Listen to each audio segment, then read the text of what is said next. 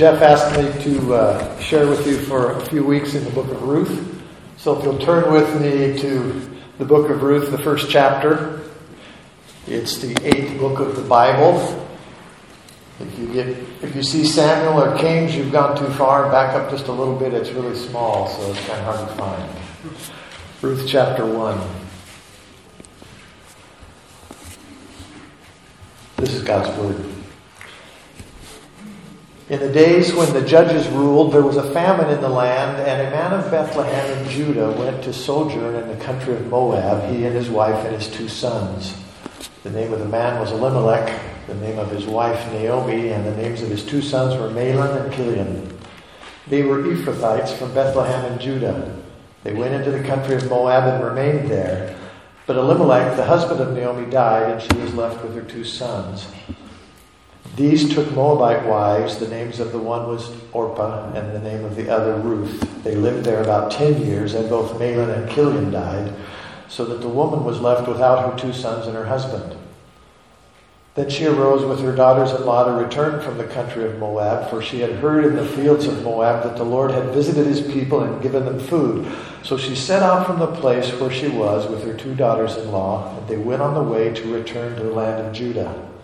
But Naomi said to her 2 daughters-in-law, "Go, return each of you to your mother's house. May the Lord deal kindly with you as you have dealt with the dead and with me. The Lord grant that you may find rest, each of you in the house of her husband." Then she kissed them, and they lifted up their voices and wept. And they said to her, "No, we will return with you to your people." But Naomi said, "Turn back, my daughters. Why will you go with me? Have I yet sons in my womb that they may become your husbands? Turn back, my daughters. Go your way, for I am too old to have a husband. If I should say I have hope, even if I should have a husband this night and should bear sons, would you therefore wait till they were grown? Would you therefore refrain from marrying? No, my daughters, for it is exceedingly bitter to me for your sake that the hand of the Lord has gone out against me." Then they lifted up their voices and wept again, and Orpah kissed her mother-in-law, but Ruth clung to her. And she said, "See, your sister-in-law has gone back to her people and to her gods. Return after your sister-in-law." But Ruth said, "Do not urge me to leave you or to return from following you. For where you go, I will go, and where you lodge, I will lodge. Your people shall be my people, and your God my God. Where you die, I will die, and there I will be buried. May the Lord do so to me, and more also, if anything but death parts me from you." And when Naomi saw that she was determined to go with her, she said no more. Verse 19. So the 2 of them went on until they came to Bethlehem. And when they came to Bethlehem, the whole town was stirred because of them. And the women said, "Is this Naomi?" She said to them, "Don't call me Naomi. Call me Mara. For the Almighty has dealt very bitterly with me. I went away full, and the Lord has brought me back empty. Why call me Naomi when the Lord has testified against me and the Almighty has brought calamity upon me?" So Naomi returned, and Ruth the Moabite, her daughter-in-law, with her, who returned from the country of Moab. And they came to Bethlehem at the beginning of the barley harvest. This is God's Word. Let's pray.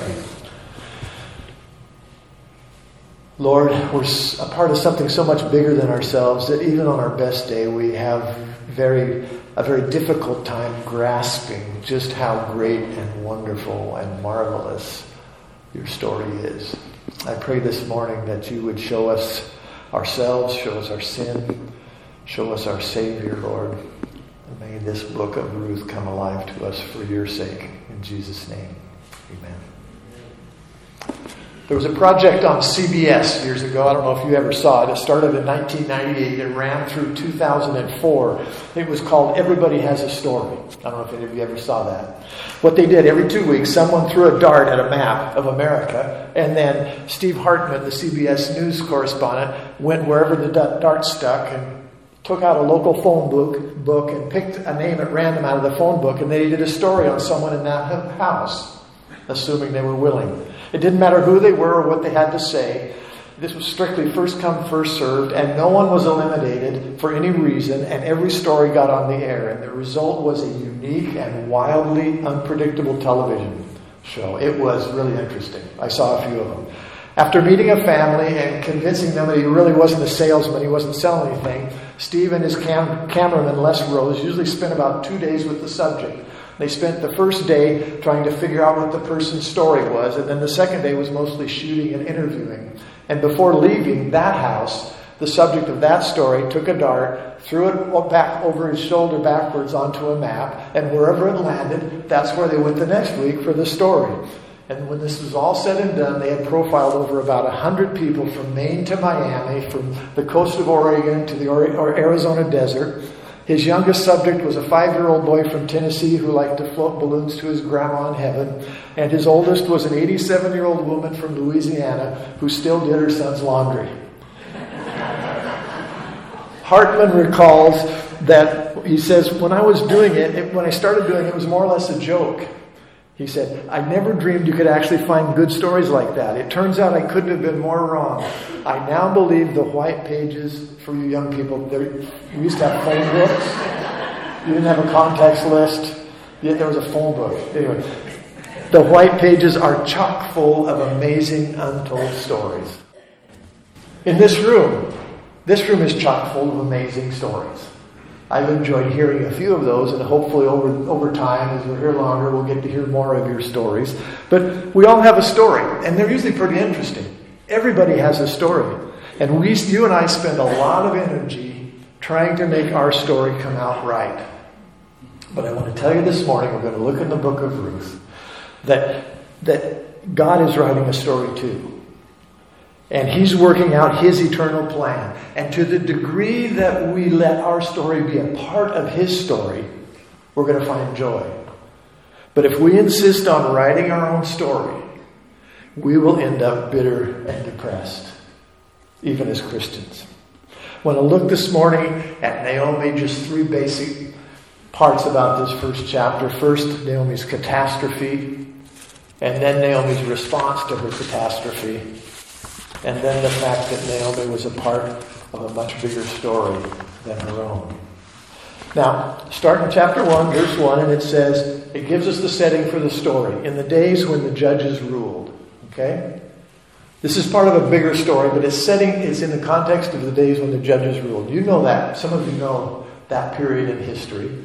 God, at the beginning, when Adam and Eve had sinned, immediately prophesied that Eve's seed would crush the serpent's head, looking forward to the day when Christ would come and, shedding His own blood, would defeat the power of evil and destroy Satan. And all through the Old Testament, there's that story that's running along. A little later, God promised to Abraham that through his seed all the nations of the earth would be blessed. And then when he was a really old guy and his wife couldn't have any kids, God gave him a son Isaac, which means laughter. And then Isaac had 2 sons, Jacob and Esau. And Jacob, he was deceitful and he went off and did a bunch of things. And later on he wrestled with God. God changed his name to Israel. And then he had 12 sons, and one of those sons was so obnoxious that the other 11 sons, 10 of the other sons, took him and sold him as a slave into Egypt. And he goes down into Egypt. And then the whole family eventually ends up in Egypt because even though they meant it for evil, Joseph says at the end of his life, God intended it for good, for saving lives. And so the whole family, Abraham's seed, ended up down in Egypt. They ended up becoming slaves there for 400 years, which God had already told Abraham was going to happen years before. Then He sends Moses, and he brings the children of Israel out of Egypt. But because of their unbelief, that whole generation died in the desert. And 40 years after that, then, He chooses Joshua to lead the people into the promised land. Joshua goes in, and we got the Battle of Jericho, and we got the sun standing still, and all those great historical events that showed the power of God in bringing His people into the promised land. And then the time of Judges comes, and it's probably one of the saddest times in Israeli history. And if you look in Judges chapter 1, you can turn there if you want, chapter 2, I'm just going to read you a section to lay out the groundwork, the historical context for this story that we're going to talk about this morning. Judges chapter 2, verse 10. All that generation, that is Joshua's generation, that generation of faith that saw the miracles that God did as they took over the promised land. All that generation also were gathered to their fathers. That means they died. And there arose another generation after them who didn't know the Lord or the work that He had done for Israel. Then down in verse 13, they abandoned the Lord and served the Baals and the Ashtaroths. So the anger of the Lord was kindled against Israel, and he gave them over to plunderers who plundered them. And he sold them into the hand of their surrounding enemies so that they could no longer withstand their enemies. Whenever they marched out, the hand of the Lord was against them for harm, as the Lord had warned, and as the Lord had sworn to them. And they were in terrible distress. Then the Lord raised up judges who saved them out of the hands of those who plundered them. Yet they didn't listen to their judges, for they whored after other gods and bowed down to them. They soon turned aside from the way in which their fathers had walked, who had obeyed the commandments of the Lord, and they did not do so. Whenever the Lord raised up judges for them, the Lord was with the judge, and he saved them from the hand of their enemies all the days of the judge. For the Lord was moved to pity by their groaning because of those who afflicted and oppressed them. But whenever the judge died, they turned back and were more corrupt than their fathers, going after other gods, serving them and bowing down to them. They didn't drop any of their practices or their stubborn ways. You read through the book of Judges, just story after story. It's like, what are these people thinking? And then the book is summed up at the end of the book, which is right there on the page before we get to Ruth. Chapter 21, verse 25. In those days there was no king in Israel. Everyone did what was right in his own eyes. Millennia ago, thousands and thousands of years ago, people were living the same way people live today. Everybody does what's right in their own eyes. Everybody's trying to write their happily ever after story for themselves. But God, throughout all of this, was working out his plan of redemption. He was writing his story of redemption. And we find ourselves now smack dab in this period of time with all this idolatry and disobedience and deliverance and this cycle of idolatry and then distress and then crying out to God and God showing pity on them and sending a judge to them, and then they're delivered, and then as soon as the judge dies, they're back in the old pattern. The people of Israel were doing whatever they thought was right, and everybody was writing their own story. And it's in this context that we come to chapter 1 of Ruth. It was in this time, in the day when the judges ruled. And it's a time of distress right now. There was a famine in the land of Israel. So what happens? In verses 1 and 2, we see that Elimelech takes his family to Moab, which was a nation on the east, to the east of Israel, on the other side of the Jordan. Verse 3, Elimelech dies. Verse 4, we see that his 2 sons marry Moabite women. And then in verse 5, after 10 years, the sons die. And in chapter 1, verse 6, we have this summary of Naomi's catastrophe. Excuse me, verse 5. My notes are wrong. The woman was left without her 2 sons and her husband. Nowadays that would be sad enough. But you have to realize in that time, there was no life insurance. There were no pensions. There was no Social Security. A woman didn't go out and get a job on her own. There were no food stamps. There were no food banks. There was nothing. And here's this woman who goes out rich. She has a husband and 2 sons. So she's got 3 means of being supported by these 3 men who will work and provide for her. She took care of the home, but they would go out and take care of her and protect her. And now she's got nothing. One Bible dictionary says, the loss of a husband in ancient Israel was normally a social and economic tragedy. The death of a husband usually meant a type of cultural death as well. And although the term widow referred to a woman whose husband had died, because of the social context, the word quickly acquired the connotation of a person living a marginal existence in extreme poverty. Her crisis was aggravated if she had no able-bodied children to help her work the land of her dead spouse. Since she was in an extremely vulnerable economic position, she became the prime target of exploitation. This was Naomi. I'm emphasizing this because I want you to realize she really was suffering. This was a terrible situation. It's no wonder then in verses 8 through 13 we read what she says to her 2 daughters-in-law who start off with her going back to Israel. And what does she say in verse 8? Go, return each of you to your mother's house. May the Lord deal kindly with you as you have dealt with the dead and with me. The Lord grant that you may find rest, each of you, in the house of her husband. She's saying, go back.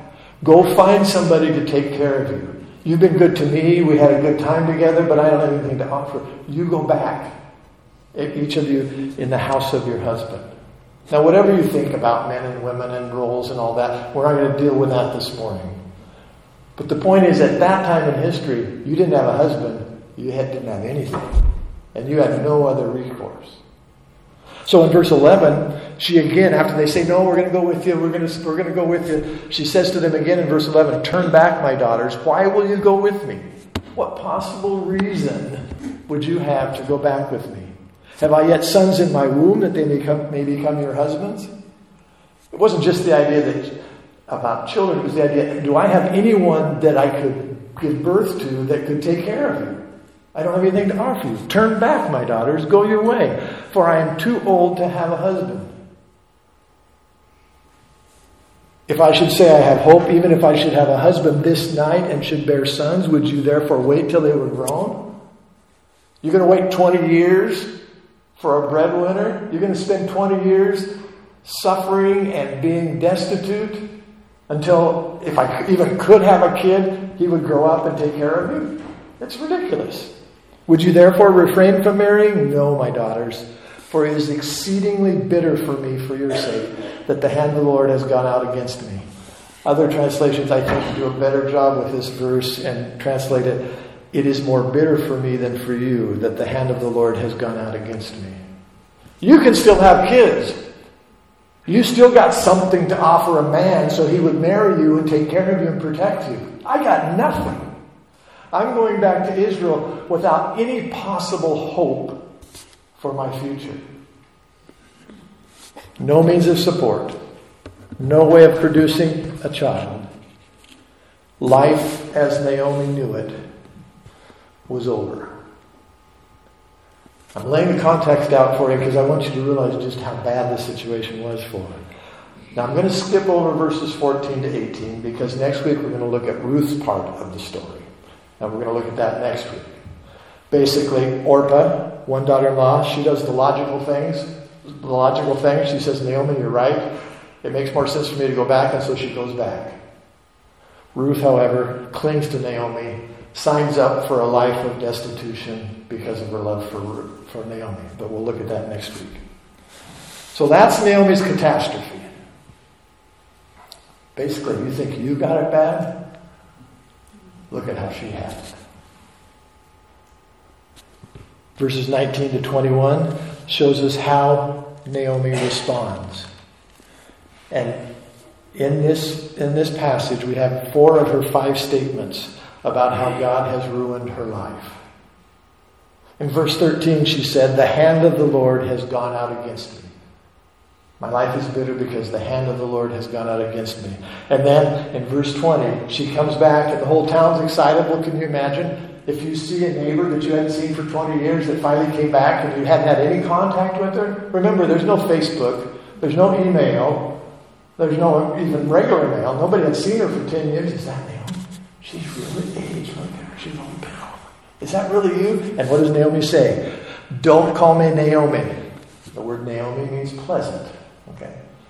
Don't call me Naomi. Call me Mara. And the word Mara means bitter. In our day and age, it might be, there's a few people named Hope or something like that. Don't call me Hope. Call me bitter. Don't call me Naomi. Call me Mara. Why? For the Almighty has dealt very bitterly with me.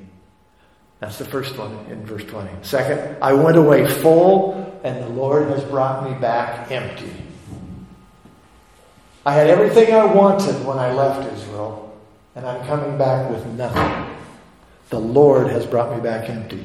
Why call me Naomi? Verse 21, second part. Why call me Naomi when the Lord has testified against me? Basically, God is out to get me. He's my accuser in court. He's testified against me. He's shown in my life that he stands against me. And the Almighty, at the end of verse 21, the Almighty has brought calamity upon me. Do you ever feel like that? I want you to notice a few things about Naomi. First of all, she believed in God. She didn't say, I'm an atheist. If there's all this suffering, I'm an atheist. No. All 5 times in this chapter, when she talks about her distress, the subject of the sentence is the Lord. He's the action. He's the person that acts. She believed in God, but her focus was on herself and her personal circumstances. Every time, God did this to me. God did this to me. God did this to me. She couldn't see beyond her pain and suffering. And before we get too tough on Naomi, how would you do in the same situation? Basically, she couldn't see beyond her own pain and suffering, and she said, I believe in God. God has ruined my life, and I am kicked off. I am bitter. You ever feel like that? Now, Naomi didn't know the end of the story, okay? She did have the promise of Abraham, which was passed down. She knew about God's promise to Abraham. And she did have the testimony of Moses. But Naomi didn't even know the second chapter of the book of Ruth because it hadn't been written yet. You and I can look at this and say, oh, it's going to turn out okay. It's like when we watch that movie the second time, the one where in the middle, it's a cliffhanger. And the second time you watch it, the suspense is gone because you know how it's going to turn out. Naomi didn't know that. There was no Ruth chapter 2 when she said these things. There was no chapter 4 when it says that Naomi was going to end up being the great-grandma of David. She didn't know that. She knew that God had promised through Abraham to bless all the nations of the earth, but she didn't know how that was going to turn out. She decided to base her outlook on life and her response to her situation on what she could see and what she could feel, instead of trusting the God of Israel who had promised to bless his people. Now, not everybody back then had that response. In fact, even before Naomi, if I understand chronology of the Old Testament right, there was another guy. There's a book written about him too. His name's Job. How did he respond when disaster came? Lost all of his kids.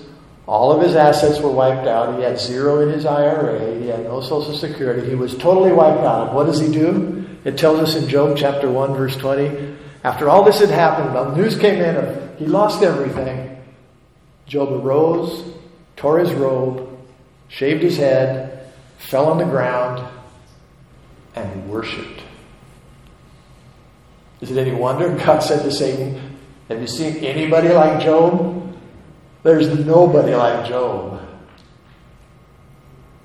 In the worst of possible situations, all this happens, and he falls down and he worships and he says, naked came I from my mother's womb, and naked shall I return. The Lord gave, and the Lord has taken away. Blessed be the name of the Lord. And the writer makes a point of saying after that, in all this, Job did not sin or charge God with wrong. Now, there's a philosophy out today that God doesn't do bad things. Well, Job here says, God took all these things away from me. And it says, he didn't sin by accusing God wrongly. In fact, in the second chapter, when his wife said, curse God and die, he says, shall we receive good from God, and shall we not receive evil? And again it says, in all this, Job did not sin with his lips. So it was possible, even back then, even before all of God's story was revealed throughout the Scriptures, it was possible even back then for people to respond in faith to calamity and to worship and bless God in the midst of terrible, horrific situations. Are we any different than Naomi? We believe in God. But God has brought some things into our lives, even as believers, that are painful. And often we respond in bitterness with how he's treated us. He's ruined our happily ever after story. And why are we bitter? We won't admit it, but there's a lot of reasons we're bitter. Number one, maybe we don't think it's right what God's done. We question his justice. It's not fair. I don't deserve this. Or maybe we just don't think that what God's doing is good. We can't see how it could be good, so we question his love. We're questioning the love of God for us. Because if he really loved us, we wouldn't be facing this. Or maybe we're bitter because we think there's a better way. We're questioning the wisdom of God. We say, like, dare I say it, many young teenagers with their parents, my parents don't know anything. When you're a teenager, you know everything. You were that way. I was that way. My parents really had a problem. They just didn't understand. And a lot of us are like that with God. We think we know better than God. We would never say that. But why are we mad at God when He does things if we think there's a better way? It's because we don't think He is wise in what He does. Or basically, the fourth thing, and I think it's the main thing, is basically we have another agenda. God may love us. God may be just. Maybe I do deserve it. Maybe it is the best thing for me, but frankly, I just want something else. I have another agenda. I'm writing my happily ever after story, and God's messing up the plot. Right? And this has extremely negative effects on everything. It affects our relationships. It affects our decision making. It can affect our health. It makes us miserable. Tim Keller said in one of his sermons, there is nothing that makes you more miserable than self-absorption. Want to be miserable? Focus on yourself. Focus on your circumstances. Focus on how God's treating you. Focus on how other people are treating you. But I want you to see, brothers and sisters, that this attitude, while it can be explained and while it's understandable in a sense, we understand why people do that. It's never excusable in the light of what God's done for us. This attitude dishonors God. If you're a child of God, if you have repented of your sin and put your faith in Jesus Christ, He is giving you the opportunity to demonstrate both to the world and to witnesses in the heavenly realms that He, in and of Himself, is enough for you. So what effect do you think it has when we get mad at God because things aren't working out the way we like? We're losing the opportunity to be a testimony, a cosmic testimony to the goodness and sufficiency of God. Now, would Naomi have reacted differently if she had known the rest of the story? The Bible doesn't tell us.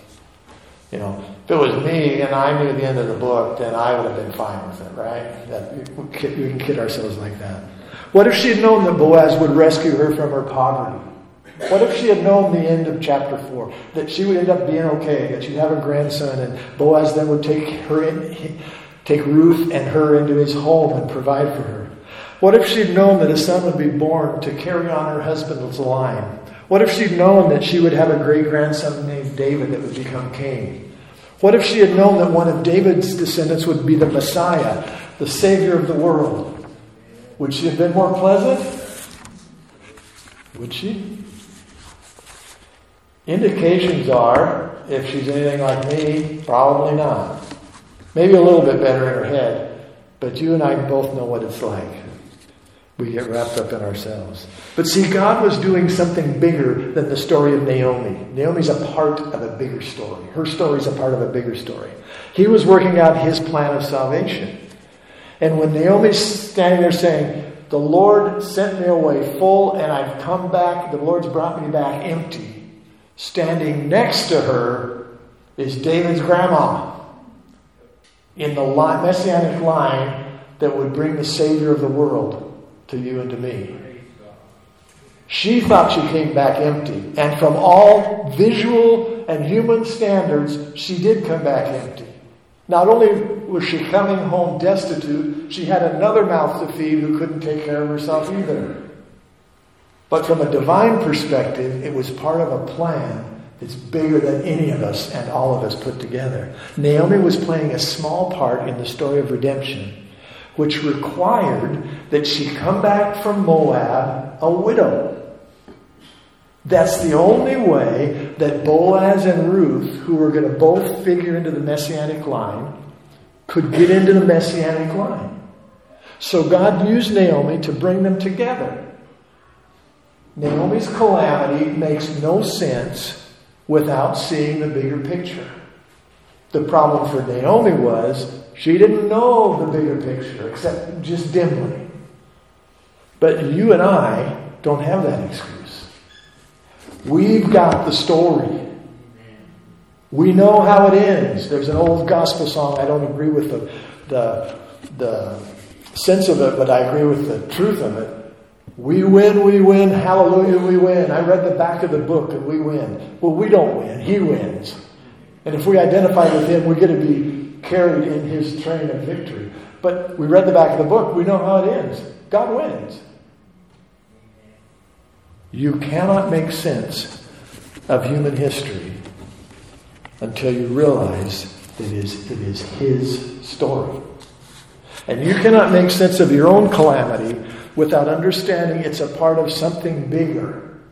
It's a part of the eternal story of redemption, which swallows everything up in itself. Your personal story will only make sense when you understand it's a part of the story.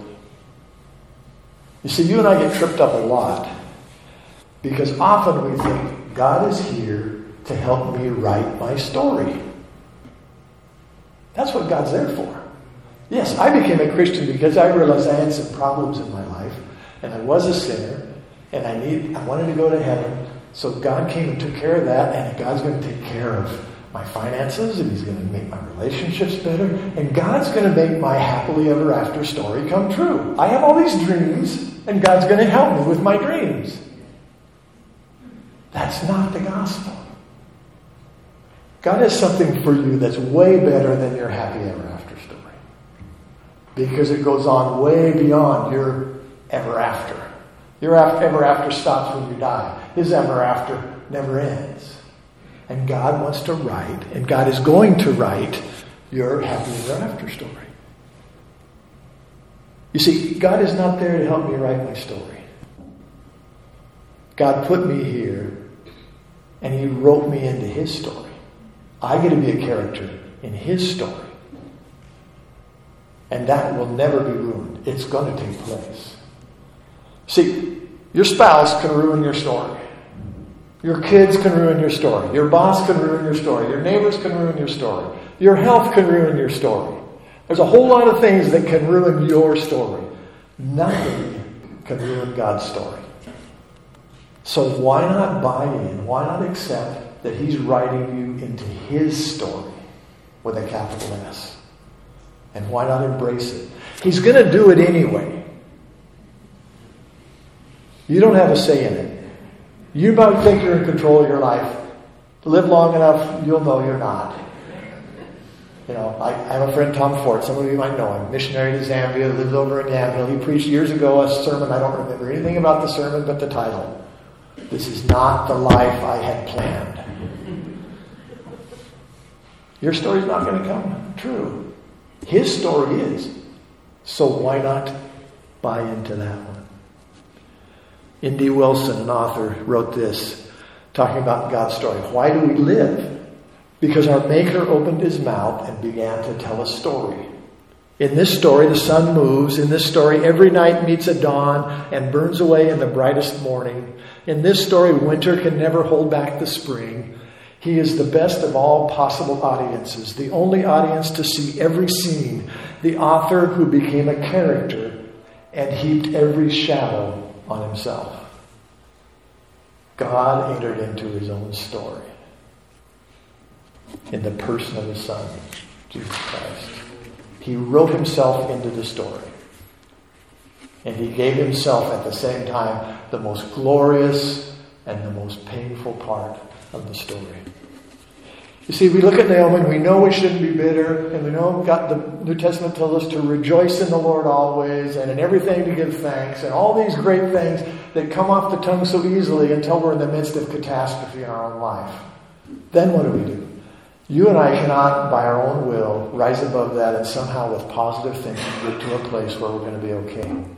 We have to look to the only person who ever chose to be in the story. You and I are in the story and we didn't even have a choice. He's the only one who had a choice. And he chose to be in the story. In fact, he is the story.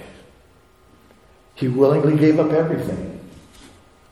He left everything for you and me. He left heaven. He emptied himself of everything that he had, that perfect, eternal relationship with the Father and the Spirit. And he came as a man, and prophetically, he said when he came, I have come to do your will. Whatever that entails. I have come, Father, to accomplish your story. I have no story outside of you. He never had an agenda of his own. And his public ministry, before it began, remember the first thing that happened after the dove descends and this is my beloved Son in whom I am well pleased, when John the Baptist baptized him. What's the first thing it says? Mark says, immediately the Spirit drove Jesus into the desert where he was tempted by the devil for 40 days and 40 nights. And at the end of 40 days, when he was starving to death, literally, his body was consuming itself, Satan comes to him and says, you can do it. Turn these stones into bread. Now, it wouldn't have been a temptation if he couldn't have turned the stones to bread. He could have done it, but it wasn't a part of the Father's story. So what does he say? Man shall not live by bread alone, but by every word that comes from the mouth of the Father. And then he puts him on the pinnacle, and Satan says, write your own story. Prove that God's with you. Jump off the pinnacle. Don't put the Lord your God to the test. That's not a part of the story. And the temptation continued. Starting his ministry, he never chose his own way. And throughout his whole life, he never did his own will. He learned obedience through the things that he suffered, because there was no way to accomplish the story of redemption unless somebody, a human being, lived their whole life without ever trying to write their own lines to the story. And he did it. Hebrews tells us in Hebrews 2, verses 10 and then 17 and 18, it was fitting that he, that is God, for whom and by whom all things exist, in bringing many sons to glory, you and me, sons and daughters to glory, it was fitting that he should make the founder of their salvation, that's Jesus, perfect, that means complete, through suffering. Therefore, he had to be made like his brothers in every respect. He was just like you and me as human beings. Why? So that he might become a merciful and faithful high priest in the service of God. He knows what it is to be tempted to write your own story. He knows what it is, but he never did it. And because he never did it, it goes on to say, to make propitiation for the sins of the people. Because he himself has suffered when tempted, he is able to help those who are being tempted. At the root, the temptations were not to do specific sins. At the root, throughout his life, as in our lives, day in and day out, the temptation is to take back the script and try to rewrite it ourselves, instead of letting God determine what we will do, what is right and what is wrong. And finally, when facing death in Gethsemane, what does he do? Father, not my will, but yours be done. Sweating drops of blood, as it were, but he still chose the Father's will. For the joy of accomplishing the Father's plan of redemption, he endured the cross and despised the shame. And so God exalted him high above every name. Go to him in your suffering.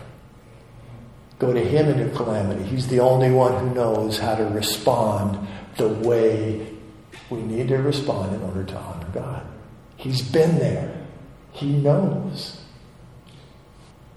He'll teach us, as only he can, how to lay aside our agenda, how to embrace our disappointments, and how in the midst of suffering to rejoice that God is accomplishing his plan and he's going to bring it to pass. Now, friends, this does not mean that we don't suffer. It does not mean life doesn't hurt. It doesn't mean that the difficulties of life really don't matter and it's not really painful and, it's all in our heads. No, it hurts. We weep. And the scriptures say, in the body of Christ, we weep with those who weep. We're not pretending life is just a fairy tale that we're tripping through on our way to heaven. Life is a battle. It's painful. It hurts. But through the tears and the sorrow and the grief, and even though those tears may be streaming down our faces, and they will from time to time, within us there's a deep, abiding joy. There's a confidence that God knows what he's doing, and that we're a part of his story.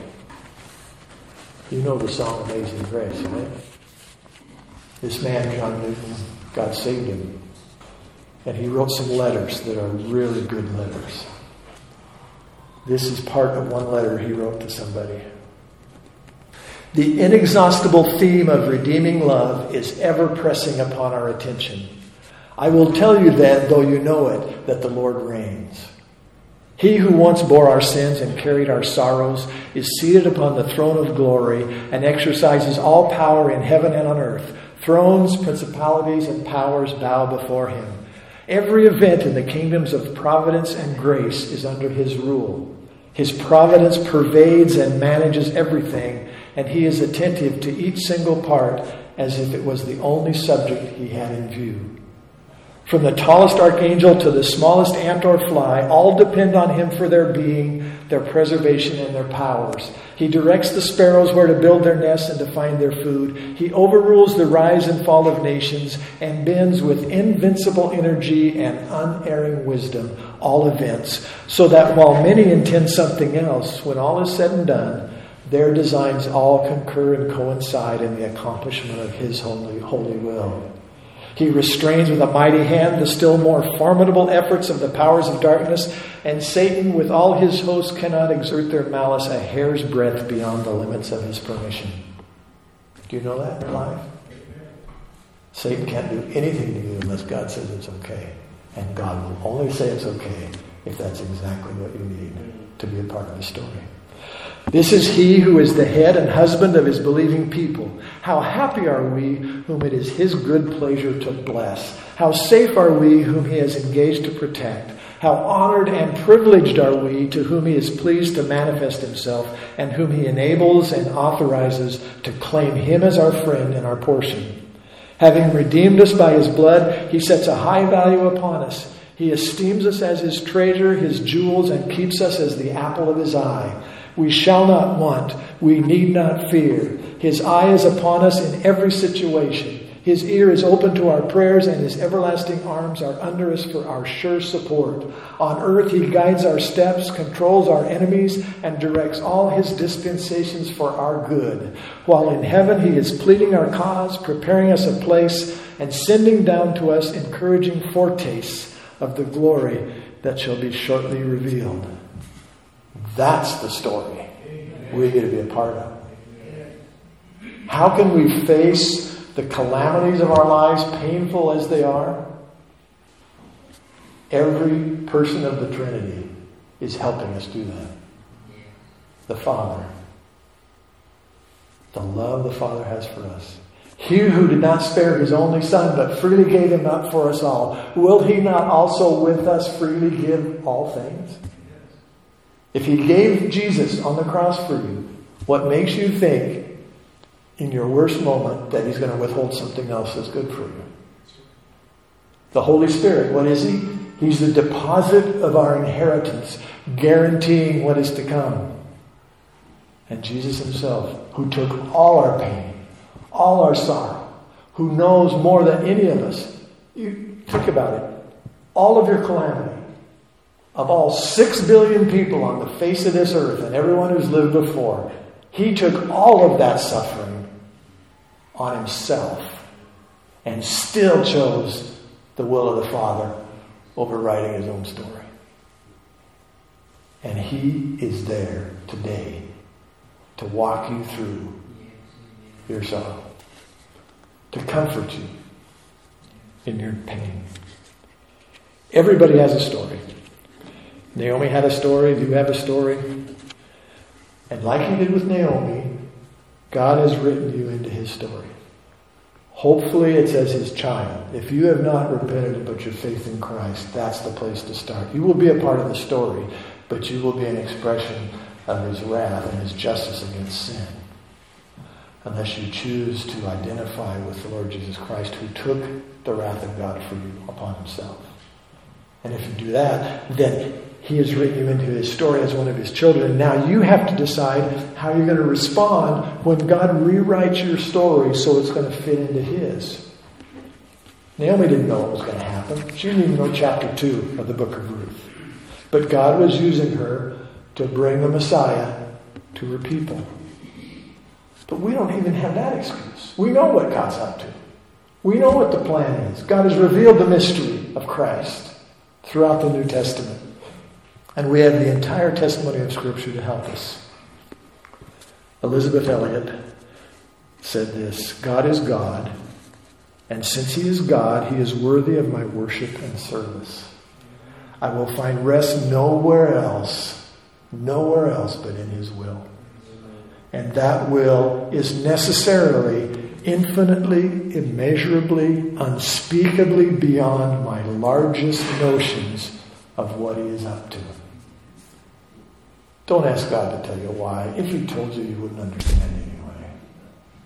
But we have enough in the Scripture to know that the day is coming when the Lord returns and every eye sees Him and every knee bows and every tongue confesses Him as Lord of all, and He wipes away every tear from our eyes, that everything, every pain will become untrue. All suffering will become untrue. And we will look at Him, and I don't know how it's going to happen, but I know we're going to look at Him and say, you were right. I needed everything you gave me. And you turned it into something of beauty. So what'll it be, folks? Naomi or Mara? May God give us the grace to respond pleasantly to the pain of life, because we know that He's writing out His story and it's of beauty. Amen. Let's pray. Lord, take your word, work deep in our hearts. May we know that you are trustworthy. May we worship and be in awe of the wonder of your story. And Lord, may we repent of our bitterness and our bad attitude, which is so inconsistent with who you are and what you've done for us in Christ. Give us the grace and the faith to honor you with joy, even as tears run down our face. Because we know the day is coming when you will make all things new. You will put everything right. And we will tell you, you were right all along. In Jesus' name.